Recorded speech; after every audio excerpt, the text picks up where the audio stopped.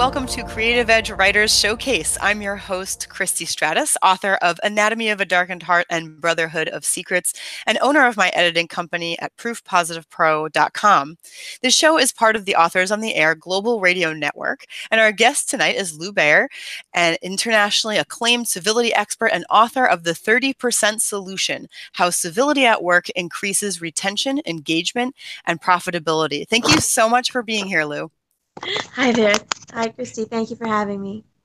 So why don't we start off with what civility really is? Because when I hear the word civility, I sort of think just treating people well. But I know there's got to be a lot more to it because you have in your business assessments and classes and all kinds of things. So can you share with us what that actually means?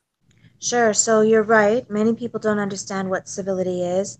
They think that it's about etiquette rules, don't wear white after Labor Day, just be nice, kindness, those kind of things. And certainly that's part of it.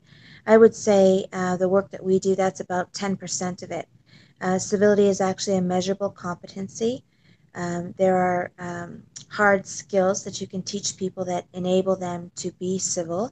We have a working definition that includes aspects of being conscious, choosing civility. It's about consistency of action, so you can't be civil some of the time. We often say that there's no gray area. You are or you are not. And the third piece is about easing the experience of others. So just because we're human and on the planet, we have an obligation to do what we can through kindness, respect, restraint, responsibility, non judgment, all of those sort of day to day notions of etiquette and civility. That's the action that we might take, but the attitude comes from a different place, and there is a measurable competency. It's really interesting that it's measurable too. And I know that on your website it says that it is life changing. And to me, when I'm hearing you speak a little bit more about what it really means, I could see how that is. It probably impacts many parts of your life, not just the workplace environment. Is that right? That's right. So when people ask what we do, the team of experts under our umbrella, we call ourselves social architects. So the idea is that by choosing civility, you can change not only your experience, but the environment and the experience of others around you. So civility incorporates everything from how you use resources, including protecting the environment, to how you interact socially and in terms of interpersonal relationship. It includes how you make decisions, policies, process and procedures, even in a workplace. I mean, the fact is, many people don't understand that in workplace, for example, oftentimes it's the policy themselves that are fostering incivility. And I know that it also says that this is sort of a worldwide movement, and maybe it says that on one of your affiliate sites, but I see that you're in Chicago now, but I think you live in Canada. Are you bringing this message to really all over the world? Oh, yes, thank you. So, under Civility Experts, we have almost 400 affiliates in 43 countries now. This is work that I've been doing for about 20 years through our company, but it's not new work. There are many organizations and individuals, companies that have kind of been leading the charge, probably, 20 years before I really got into it full time. They just weren't calling it civility. Oftentimes, if you look closely at a course syllabus, for example, civility is social justice, it's civil dialogue, it's engaging in meaningful debate, it's everything from cultural competence to social competence to even peacekeeping. It's the huge, broad range of aspects of civility that people have been working hard at. It's just in the last, I would say, 10 years. Um, Specifically in my career, I can pinpoint a time when past President Obama used the term civility and published a book on civility that people started to recognize the term in the way that we use it as opposed to just etiquette. I'm glad you mentioned cultural competent communication because I used to work at a language company and were also international. And so we would speak to people of all cultures. And there were very different ways of communicating through different cultures. And I think that it's something that not everyone thinks about, especially if you only work with people in your country or even your region. But actually, it can be a fairly, I wouldn't say necessarily difficult, but an adaptive type of thing. You really have to pay attention to that culture and how they're communicating and sort of why they're communicating that way. If you want to get your own message across, it's very easy to come across either too, pushy or something like that to a culture that is quite the opposite. So I found that particularly interesting. hmm and I agree with you, but I would suggest that what you're speaking of is on a cultural competence continuum, what we would call cultural knowledge. And one of the key pieces of civility and why cultural competence is embedded in that is because at the end of the day, we want people to see people first, not necessarily culture first. And when we can get to the point where we identify without having to label gender or generation or culture, then we find it's much easier to build trust. People come to understand that human hyphen kindness is about not having to earn respect. One of the key tenets of our philosophy is that respect is not something that you earn. Respect is something that you're entitled to just because you're human and on the planet. Trust is something that you have to earn. And because of cultural variances, nuances of habit and belief systems and so on, I would suggest from a civility point of view that trust is the barrier oftentimes to respect.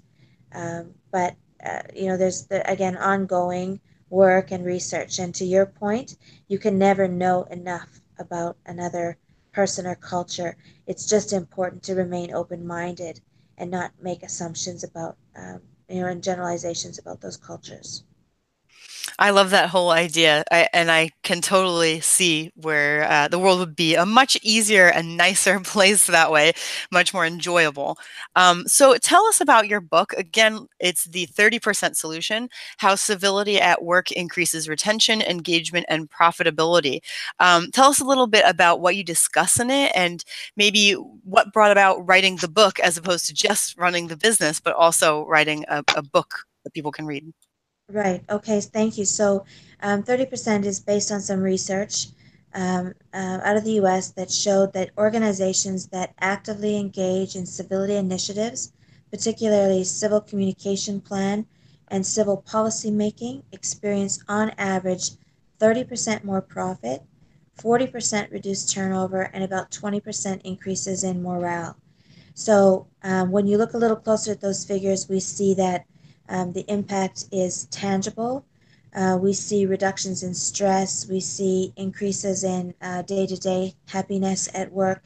And one of the exciting pieces of that is people take that home with them. And so these organizations were not only experiencing measurable impacts in a positive way in their workplace, but we were seeing them carry over to the homes and communities of the employees that were working in those workplaces. And there's all kinds of research cited in the book. It's chock full of interesting little tidbits, but um, everything from the way other countries are addressing incivility because it is epidemic in most countries. Governments getting involved. For example, Canada and the US, we have anti-bullying legislation now. One of the chapters in the book, we talk about how anti-bullying legislation, from my perspective, is really not worth the paper it's written on. That it's an after-the-fact sort of band-aid um, presumed solution that actually, in fact, when you look at the research, um, it actually increases incivility in the workplace. Contrary to what we thought, only 4% of anti-bullying campaigns in schools, for example, are effective in reducing bullying. So we spent millions, probably hundreds of millions of dollars on anti-bullying, for example, and it doesn't offer the solution that we thought. If we had put even a fraction of that money into teaching as early as age 4 to 6, which we're doing now in Canadian schools and some US schools, if we had spent some of that money teaching things like non-judgment, cultural competence, building social radar skills. So you touched on this a little bit earlier, but the ability to recognize what's going on around you and read people, anticipate if they're upset or happy, and then to know how to repair if you've created some distress. We call that social intelligence, but social radar is a big piece of that. And we know from the research, it's also in the book, that social radar has plummeted in the generations from age 10 to 25 by about 80% in the last 10 years. So we're not present to each other. And as a result, as you would guess, all sorts of incivility and miscommunication ensue. You actually touched on a number of things that I definitely want to ask you about. I think it's a fascinating subject, but I do want to ask first how you got into this line of work and how you got into this. And really, it's inspiring. It's motivating. It sounds very exciting. You know, it's the way of the future, I would think. So, how did you first get started on this? When did you discover you wanted to work on this in general? So I didn't, when I graduated from university, I took a job as a manager in a hotel.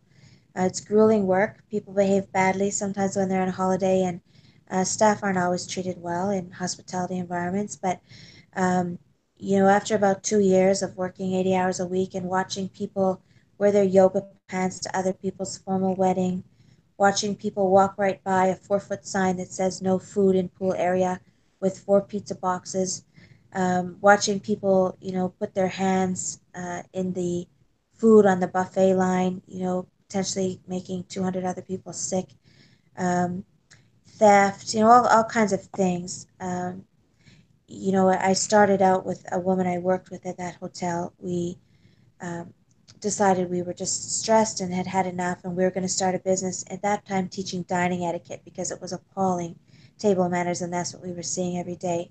And so, on a lark, kind of, we went at lunchtime to the TD Bank that was around the corner, spoke to a woman there, and said, we'd like to start an etiquette business teaching people table manners and, wedding etiquette and so on. What would it take to do that? And she said, it's your lucky day. Just today, we started a women in business loan program. You can have a loan today.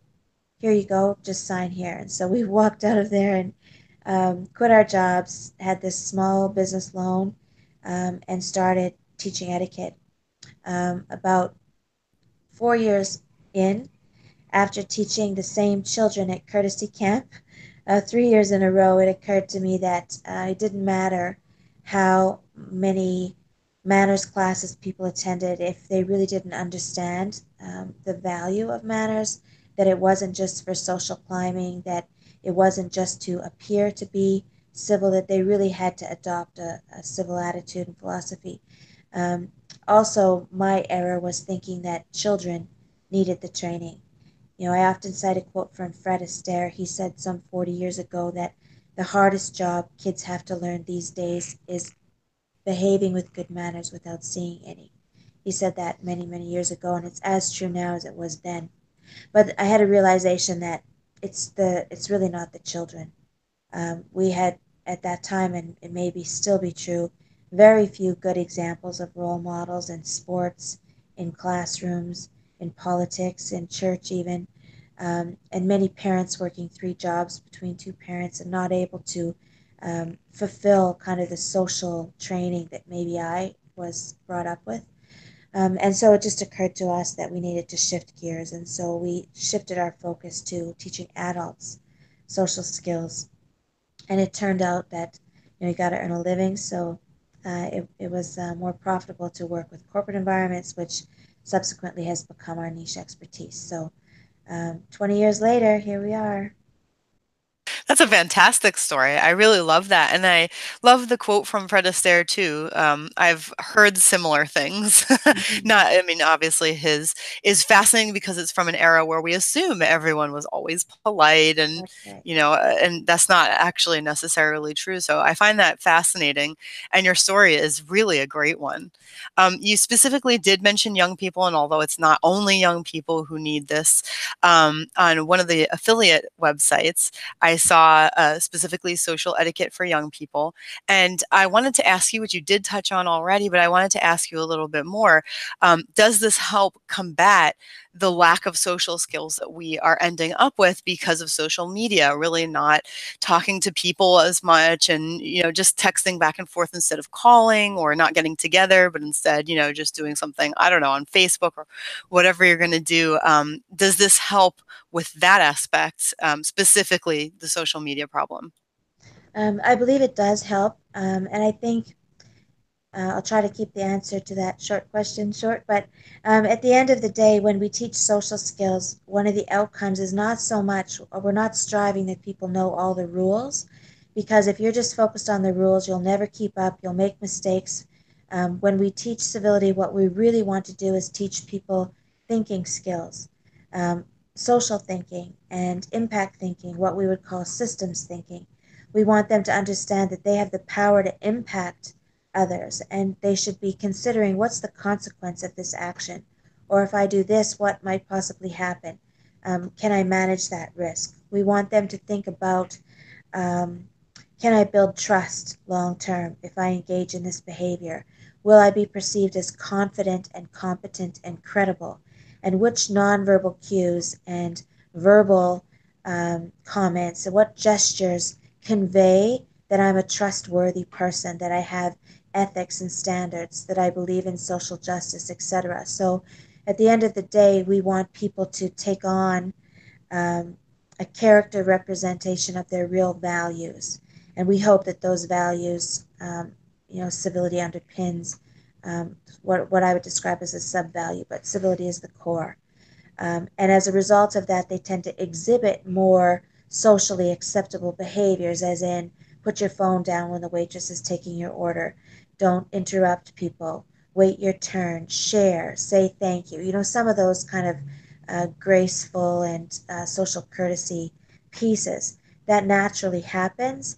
But my hope is that we foster in children a confidence whereby they can easily and correctly assess a social situation and choose behavior in a way that puts them in a light where they are perceived as kind and trustworthy and non-judgmental and civil, more often than not. Because sometimes you'll make mistakes, but in that case, we hope that their social radar is such that they can assess that they've made a mistake and then repair appropriately.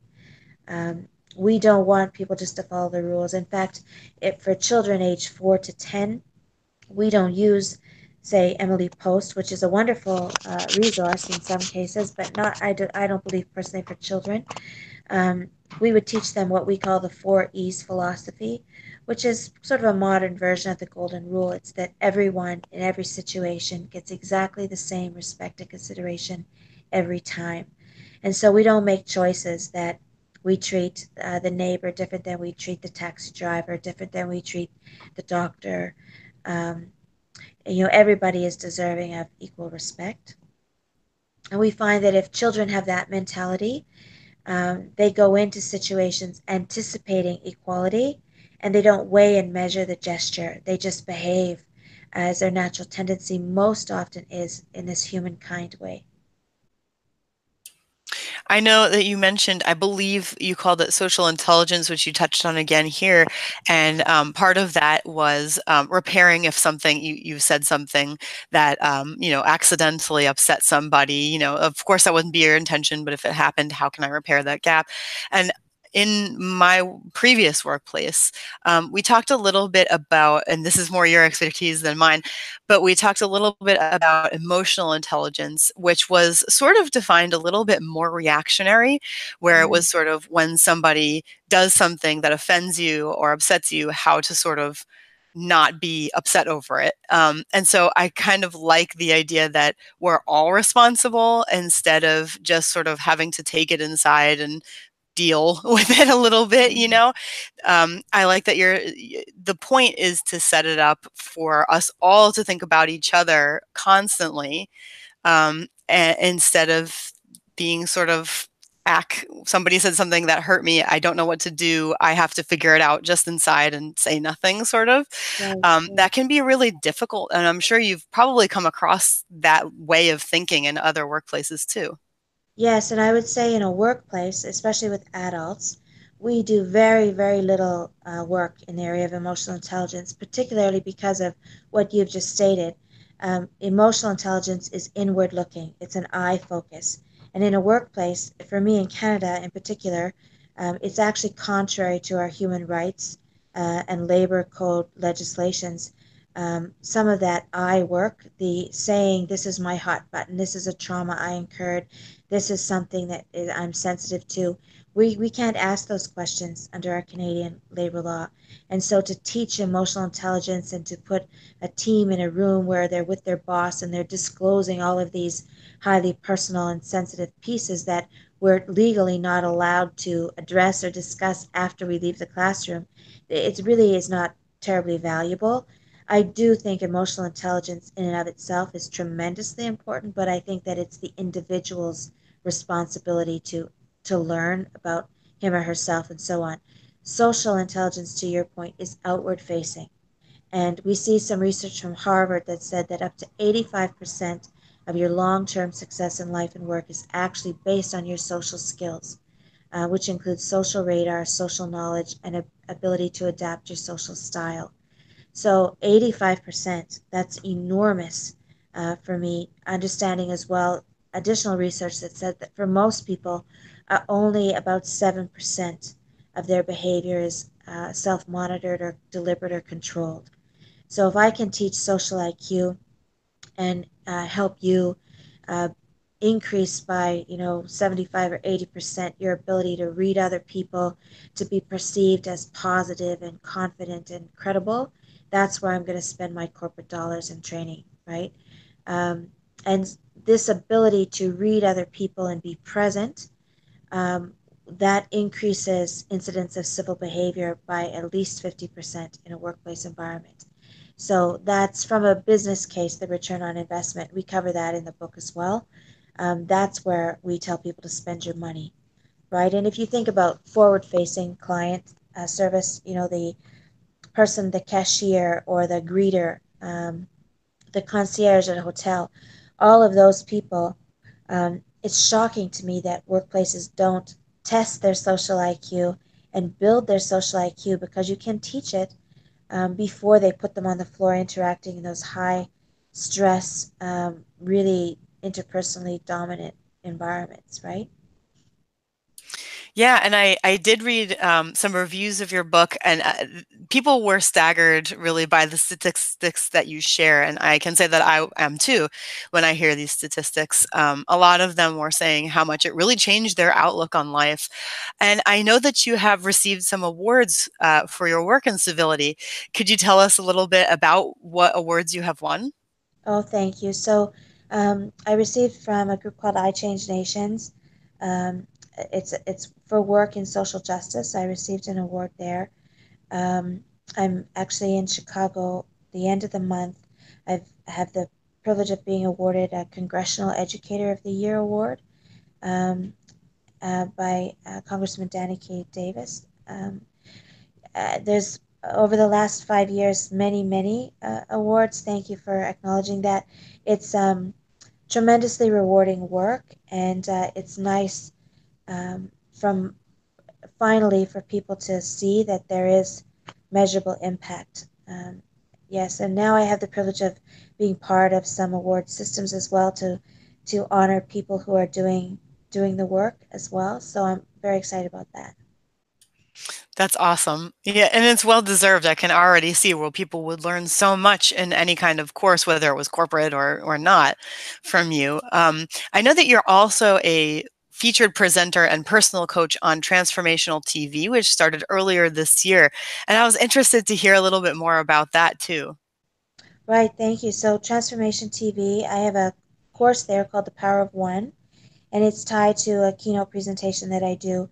It relates to our individual, what I would call moral and ethical responsibility to choose civility, not only to um, leverage and show grace and gratitude for the individual gifts that we each have, but to ensure that we make a contribution in a positive way to the world around us. And so, um, interestingly enough, it's based on sort of a life changing time for me when I watched on W5 a program about the war in Rwanda and a woman named Immaculée Ilibagiza who survived the genocide.